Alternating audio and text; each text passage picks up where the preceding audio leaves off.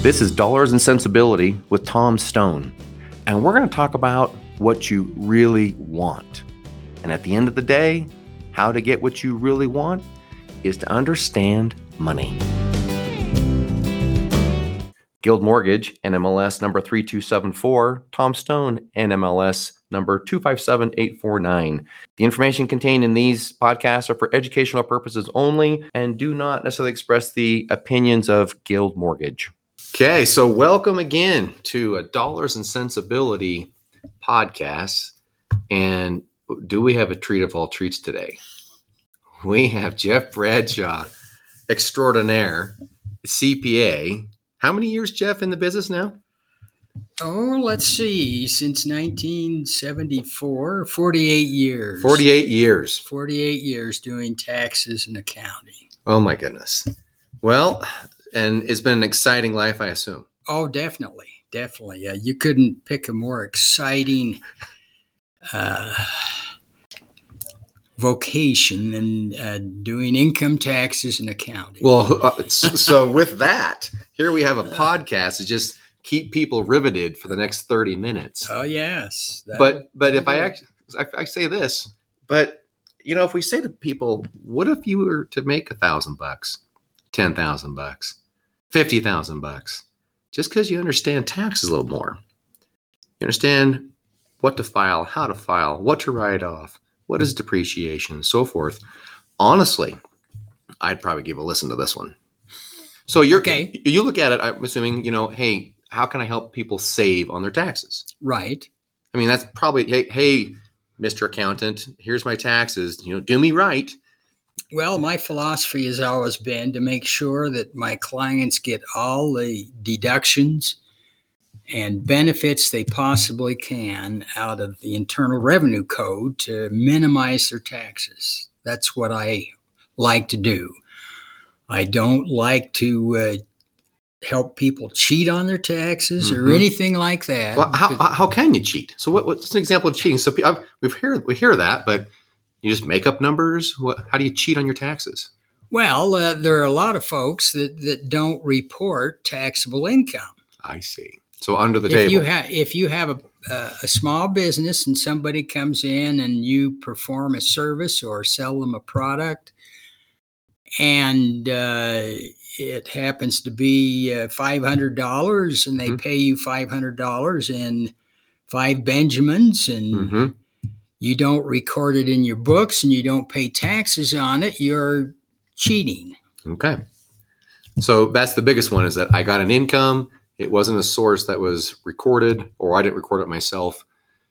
That's cheating. But how do you get caught? I mean, we know this happens all the time. More often than not, you don't get caught, but there are ways that the other side of the transaction, for example, I had an associate that did taxes in California, and he did some work for, I think it was a service station, and they did kind of a trade. He provided services for his client, and his client gave him free gasoline for his car. Well, his client got audited, and as part of the audit, they asked, who did your taxes? And the guy told him, well, so-and-so did. And so they looked at his records, and they couldn't find anything where he had reported that income. Okay. So, there are ways. Sure. The IRS has tried to minimize that by requiring businesses to give out 1099s for services that are that they receive from somebody.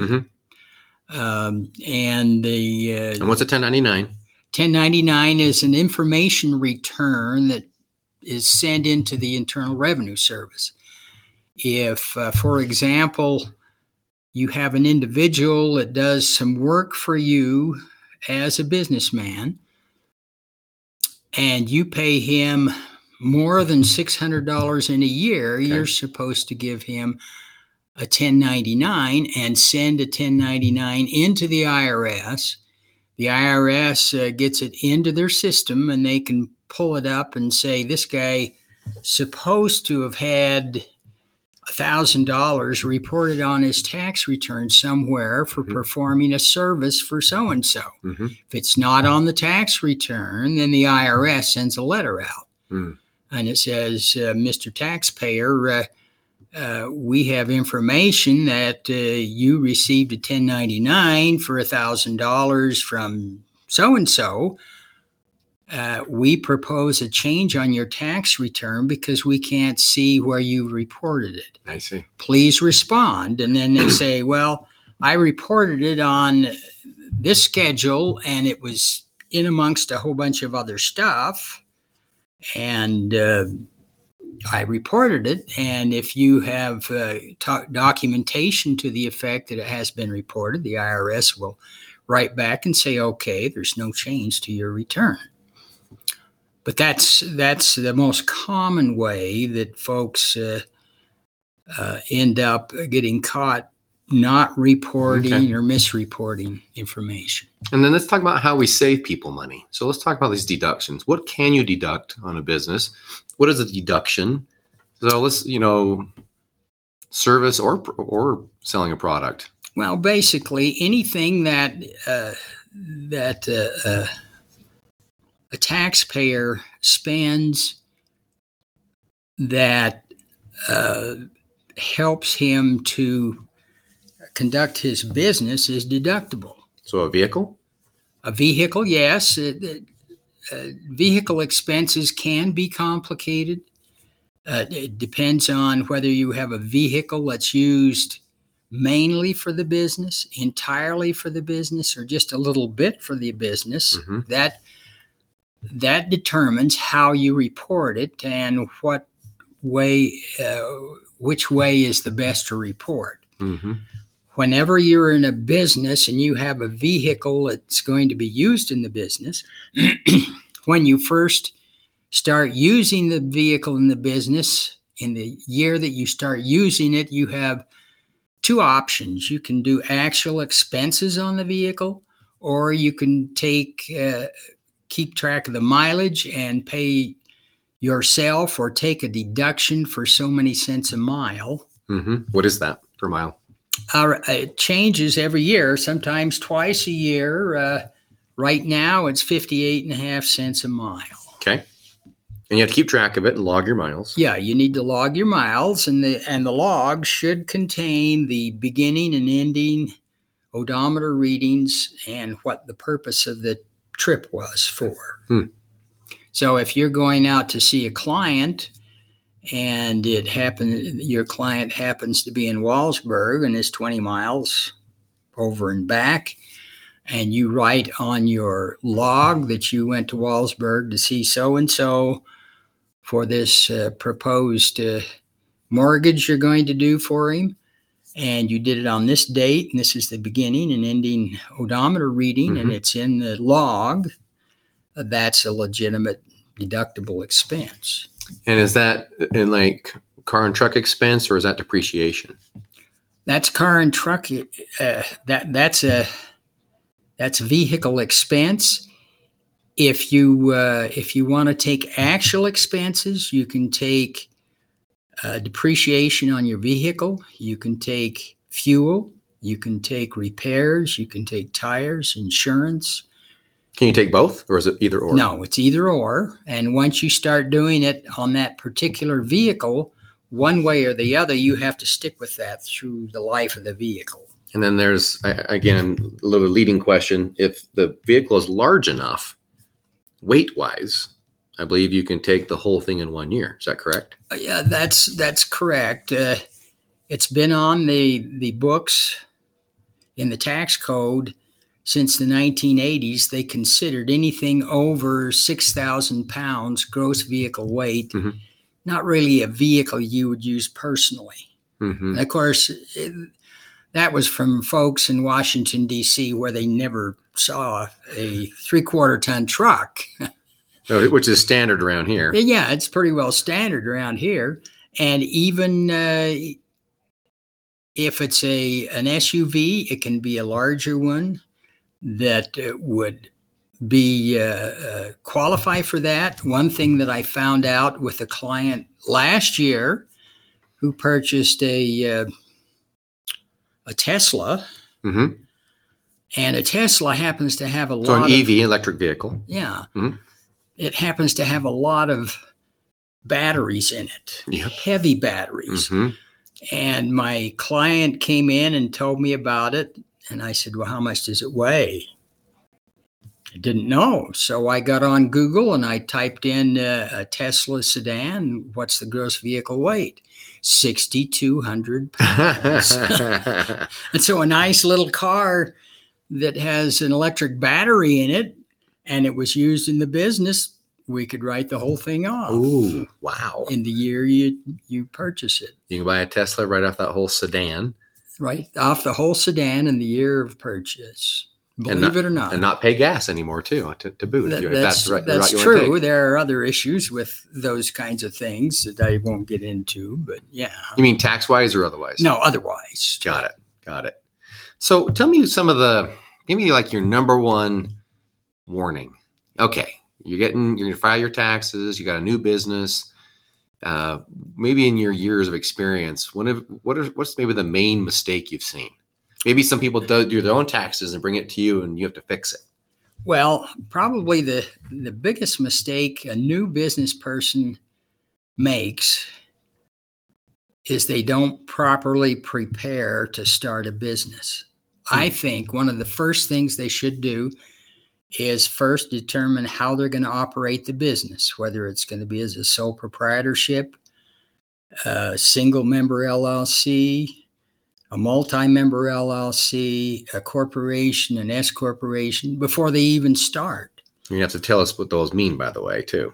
Okay, we'll get to that in a few minutes, but Okay. I have new clients come in and say, well, I've been in business since the start of last year, and I really haven't done much with my books. And so we sit down and I ask them questions. I say, did you form a limited liability company to for the business? Or did you incorporate or any of those things? And they say, well, I don't even know what that means. Mm-hmm. Yeah. Mm-hmm. You know, they're not prepared. Yep. And you know that since they said they didn't know quite what to do with the books, they haven't done anything to determine how much they actually made. And they're not sure what they needed. One of the reasons they don't do anything is they're not sure of what's deductible and what's not, Right. and how to handle it and everything. And so the best thing somebody can do when they start a business, they should take a look at any potential legal issues they may have for a business, whether they're putting themselves. Such as what? Well, if you're selling widgets and widgets don't explode or anything like that, there's not really any potential liability from a customer, and you can go ahead and operate a business and not have any legal liability. But if you're, for example, if you're a general contractor and you're building a house and you're in the middle of it and it collapses and it injures somebody that's on the job, or somebody that is a owner or potential owner, and because you didn't do things properly, are you going to get sued? Mm-hmm. And they go after who owns the business. Yeah, who owns the business? That's correct. And if you're a sole proprietor, sole proprietor means that your business is part of all of your other personal assets. Mm-hmm. And so if you have a business that puts you in jeopardy and somebody sues you and you lose, you have the great potential of losing everything in your business, your home, your car, any sort of asset that you got. So you need to look at that carefully before you start the business and determine how you want to set it up. So would that be on my taxes? I know that it's kind of simple in your taxes, the 1040, it's an A, B, C, D, E, Right. F And schedule. if you have a small business and you're a sole proprietor, basically you're going to have a Schedule C on your tax return. Mm-hmm. And on that Schedule C, you will report all of your income, you'll report all your expenses, and your profit. And the profit carries over to your Schedule 1040 and is added in with your other income. You pay income taxes on it. You also pay self-employment tax on it. 2 taxes. Yes, the self-employment tax is the equivalent if you're an employee. They withhold FICA and Medicare off your paycheck.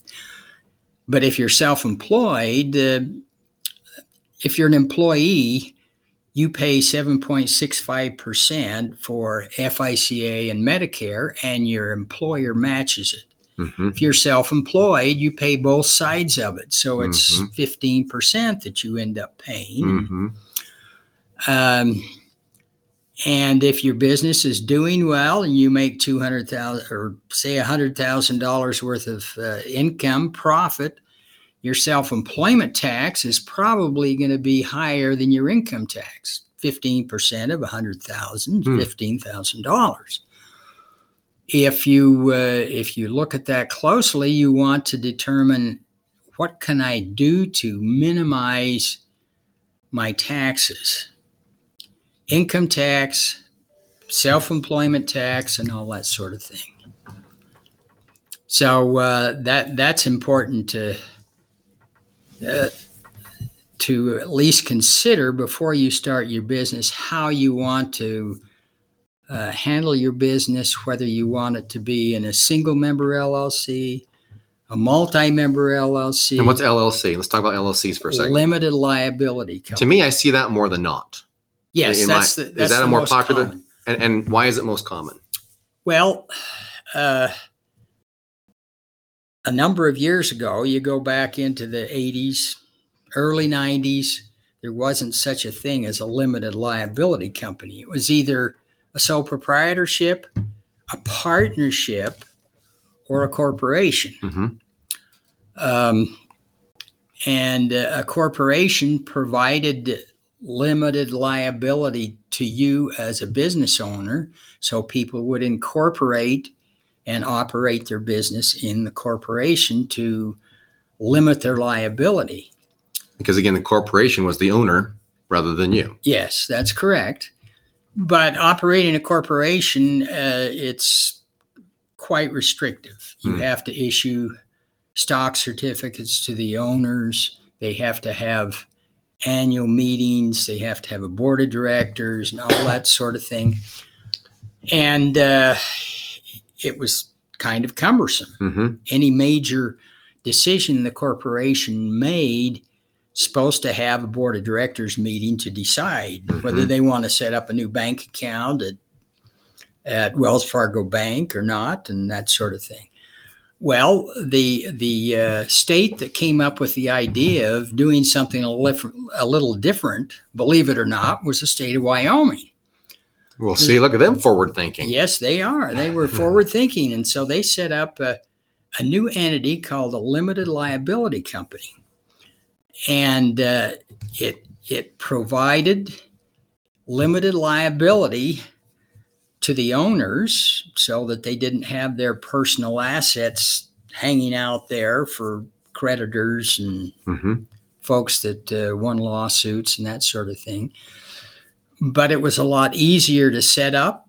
You didn't have to issue stock certificates. You didn't have to have annual meetings. You didn't have to have any of that sort of thing. Well, it caught on like wildfire, and now every state in the union has a limited liability company law that you can set up. The state of Utah has it. Other states have it. And basically that provides some some protection from creditors and lawsuits and such for your business. So something happens with your vehicle or your building or your building house, they're going to look at everyone they can sue, right?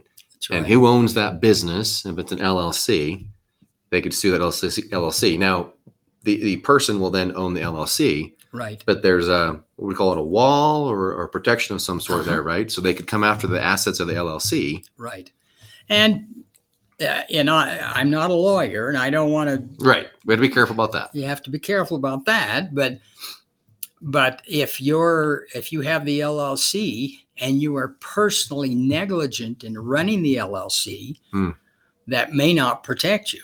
I see. But if you have an employee that works for you and he's being paid by the LLC and you're doing everything right, and because your employee screws up or whatever and you get sued, your personal assets have a much better chance of being protected from others. When would I do an S corporation? So we've talked about corporations.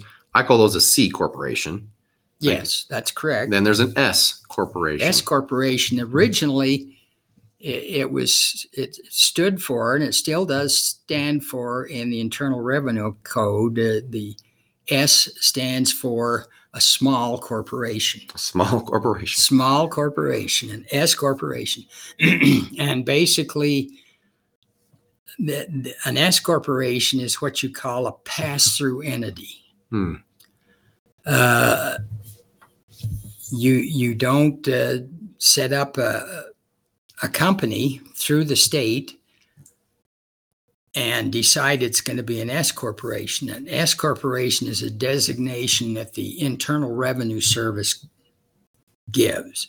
You can have a C corporation that decides it wants to be taxed as a small corporation. An S corporation, it would file an election and then it would be taxed.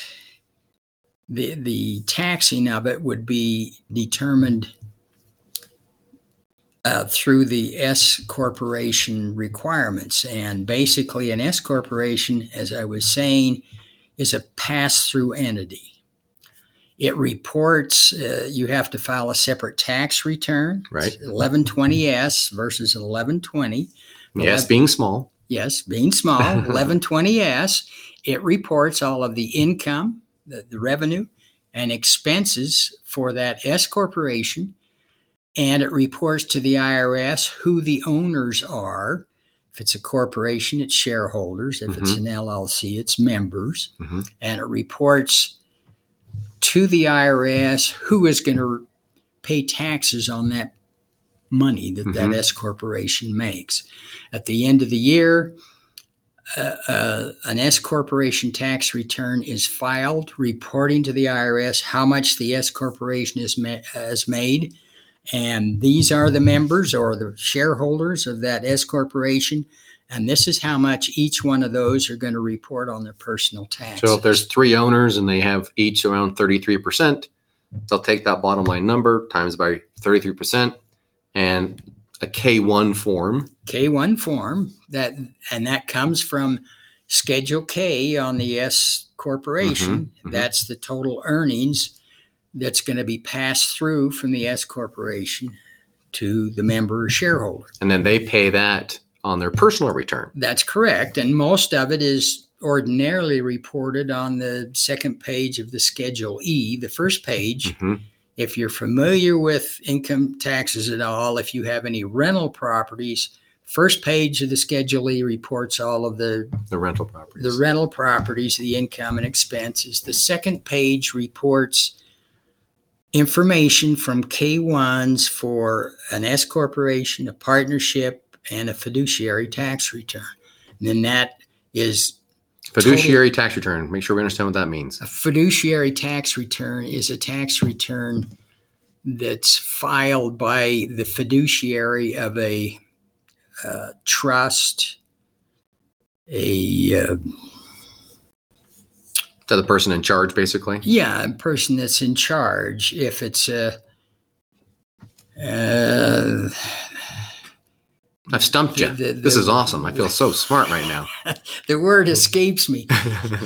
Somebody dies and they leave an inheritance, their estate. Their estate has to file what's called a fiduciary return as well as a trust if there is any income made by that entity during the particular tax year. It has to be reported to the IRS, and they have to pay taxes on it. And it's a fiduciary tax return often has K-1s that are that's the pass-through part. That's the pass-through part. Yes, that's correct. All right. So with all of that, do I file a tax return, whether it be this kind or that kind, simply for protection? Is that why I'm choosing the difference between an S corp or a C corp or an LLC?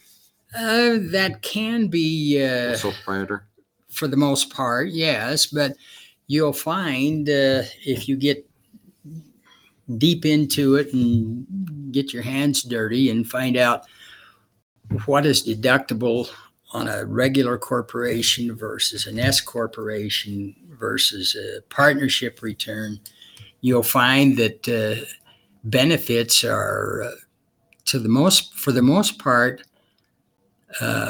deductible on a C corporation tax return. But for the owners of the S corporation or a partnership, it's not necessarily deductible. You can get more deductions out of a C corporation. The problem with a C corporation is once you get your money in there, the C corporation pays income taxes on the profits. If you try to take it out as what they call a dividend, the dividend is also taxed to you. So you end up paying taxes on the same money twice. I see. So you have to be very careful with it. And if you want to liquidate the C corporation, there are other issues with double taxation and all that kind of thing. So unless you have a much bigger business with lots of employees and you have a lot of fringe benefit type things that are deductible for the business and available to the employee, you probably want to avoid a C corporation. So do we lean towards the LLC? I personally do, simply because most small businessmen don't want to, or don't find the time to, or don't take care of all of the paperwork that's required of a regular corporation electing to be an S corporation, as far as issuing stock certificates, having annual meetings, having the boards of directors. It's just easier to set up a limited liability company and elect to be taxed as an S corporation. I know that sounds kind of counterintuitive, but that's the way it can be done, and that's the easiest way to do it. Okay.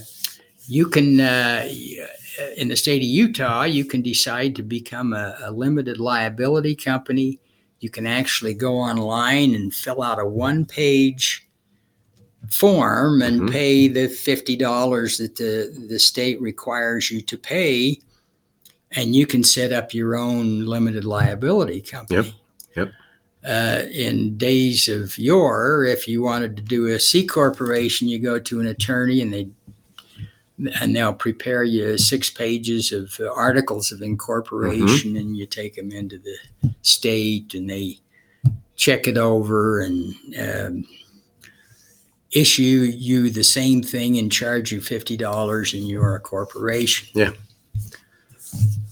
With a limited liability company, you don't have to do that. You really don't have to do that with a corporation anymore either. You can do it on a one-page. Yeah, much simpler. Yeah, it is much simpler. So give us some war stories. 40-something years here. You know, give us some meat and potatoes. Obviously, you can't tell people names and how much they make. That's confidentiality. Well, I have a story that goes back quite a number of years. Into the 80s. And I had a client that sold timeshares at resorts. And he came into me and he was selling timeshares over in Park City. Mm-hmm. And he had gotten a letter from the Internal Revenue Service, and it said that he owed $75,000 in taxes for something that happened 2 or 3 years before. Mm. He said, "I don't have any idea what this is." Mm-hmm. And of course, this was, this is dating me a lot because we didn't have computers sitting on our desks. Okay. It was a manual system, and computers were big mainframe thingies Mm-hmm. that took a lot of space and were very expensive. Well, he was in one of the resort areas in Colorado with his wife. Mm-hmm. He was selling timeshares at one of the ski resort areas. And his wife decided that she was going to open a gift shop downtown, and she sold all sorts of stuff that they have at tourist places. And he wanted to save some money, so he decided he was going to do his own taxes. Well, yes. Great way to save. DIY with your taxes. Yes. And he looked at that Schedule C, Mm-hmm. and he looked down at all the deductions. There was office supplies and insurance and all this kind of thing. And he got to one line, and it said depletion. Mm-hmm. And he thought about that. And he thought to himself, well, depletion probably has to do with having people come in and steal things from you. You take an inventory at the end of the year and you're short by 2 or 3,000. It's probably what people had put in their pockets. Depletes your stuff you got. So he estimated that he had about $4,000 worth of depletion, and he took it. Well, the truth of the matter is the only time you take depletion is if you're depleting the earth of oil or other minerals or whatever. Okay. And so he sent his tax return in, and the IRS got it, and they decided to audit it because they looked at it and thought, depletion for a gift shop? Mm-hmm. That What are doesn't they make any doing? sense. What are they doing? Digging to China? So they sent a letter to him, and of course, by then he had moved on, and they didn't have a forwarding address. So they went through it. They disallowed the depletion, and they disallowed every other thing that was taken on a Schedule C. And the little gift shop had made $6,000 or $8,000, but they disallowed somewhere in the neighborhood of 130,000 worth of expenses. And they sent a letter out and said that we've adjusted your taxes, and you have X number of dollars of additional income, and with figuring the additional income taxes and self-employment tax and everything else you owe, plus penalties and interest, you owe $75,000. So when he brought it in, and I got a power of attorney and talked with the IRS, and they said, well, we couldn't contact him. And the first contact they had was when they'd filed another tax return later, a couple years later. And then suddenly they had an address for him, so they sent him the notice that he owed all that money. Well, they were quite understanding. We had to recreate that Schedule C. The trouble was he had moved a couple of times, and he had lost all of his bank statements and everything. And so we had to go to the bank and get new copies of all of the checks that he'd written and all that sort of thing, and reconstructed it. And then we provided that to the IRS, and they went back and adjusted it, and he owed $1,400. But that took. So you were a hero. That took over a year to take care of that issue. So in other words, IRS is saying this doesn't make sense to us, so we're just going to go worst case scenario. Yeah, and since I can't talk to you, you're going to get penalized. Yeah, we're going to disallow all of those expenses because you weren't there to give us documentation, and you're guilty until proven innocent. And so we proved them innocent for the most part, except for the depletion that he took. So that worked out pretty well. So if my understanding is this, let me make sure this is true. If I hire a CPA, an accountant, to file my taxes, and that CPA or accountant files that for me, and there was something incorrect on that tax return, I am the one that's liable. The taxpayer is ultimately liable. So you can say my CPA did that. Well, if they feel like the CPA did it wrong, basically they can sue them, I guess. But the IRS isn't going to the person. IRS doesn't really. They're not getting involved with that. No, they won't. So it's important when you get that tax return done that you review it. You review it, look at it, and learn to understand it to some degree. Yes. You're ultimately responsible for what's on the tax. People, I'm telling you, as I do mortgages for a living and they bring their taxes in, I'm like, especially self-employed, like, I don't know how much money I made. How much did I make? I tell them, like, I did? And then she says to him, you made that much? Kind of a fun little conversation goes back and forth right there. But those who have an understanding of a depreciation, what is a write-off? I have an LLC because, I have an S-Corp because, or multiple ones for that matter, right? Yes. Different businesses, different entities, so forth and so on, different partnerships, so forth and so on. So what's your advice? So if it was kind of like just a final, by the way, we've talked for 36 minutes already. Oh, my goodness. How about that, huh? I was like, who do I send the bill to? I was like, geez, yeah, this has been, I love talking about this stuff. I don't think everybody does, but to me, when I can figure out and learn something that's an everyday thing that most people don't know about, yes, I'm going to get ahead. That's true. If I understand these things that, the word mortgage, the word insurance, the word taxes, most people go, geez, that's a foreign language to me. I don't know much about that. I have someone do that for me. Right. And I do believe you should have someone do it for you. Yes. I absolutely believe that. Have someone take care of those things that know what they're talking about, but then have them explain it to you. Yes. What's your advice? Give us your kind of encapsulating thought. There are some things that you do once a year. Mm-hmm. And whether it's reapply for insurance or whatever, and people decide that they're going to do their own taxes, but they only do a tax return once a year, mm-hmm. and they kind of have to relearn it all over again. Mm-hmm. Now, the tax software out there that you can use is very helpful. The trouble with it is you sit down to do your taxes, and if it's more than just a Form 10 W-2 for a 1040, and that's it. If you've got a rental property or you got some other investments, you're going to be hours listening to this, mm-hmm. going over and reading this software, because the software is developed assuming that you don't know anything about it. And so they're going to ask you question after question after question. And it may take you 8 hours to do your tax return. Mm-hmm.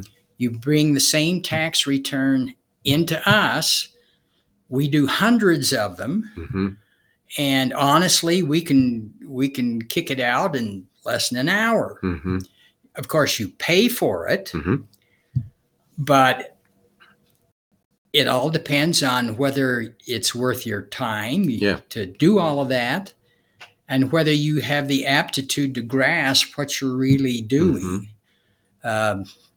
A lot of people don't understand it. Even if they follow through with the software, they don't quite mm-hmm. understand what. And it's not so much that someone's smart or dumb. It's almost like a language. Yes, it is. It's just, I understand that. And it can be all sorts of different things. That's why there's so many different jobs. Yes. So it's not like, you're dumb, you don't know how to do taxes. It's there's two kinds of people in this world. Mm-hmm.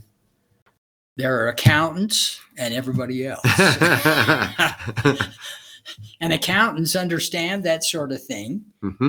And if you want to make sure you're getting all the deductions that you're entitled to, you should look into it more deeply than just buying a program and sticking in some numbers and printing it out and sending it in.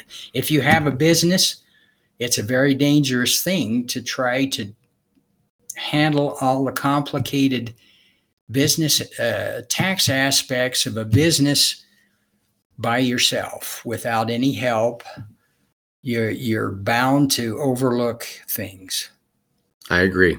In fact, people, when you start your business, I get coached this way. I've coached accordingly that in your business, do what you do really well and make sure your time is done doing that. And things that you're not so good at or don't enjoy doing, hire someone else to do it. And it's even better when you say, hire someone. I don't want to hire my own accountant and pay him. No, you can hire Jeff or a CPA to come into your taxes and do certain things, certainly your payroll. And they basically pay you a 1099, right? Yes. That you'd be a contract employee, which is just, as I do the job, I get paid. And it's a cheaper way to go than hiring someone on your own. That's true.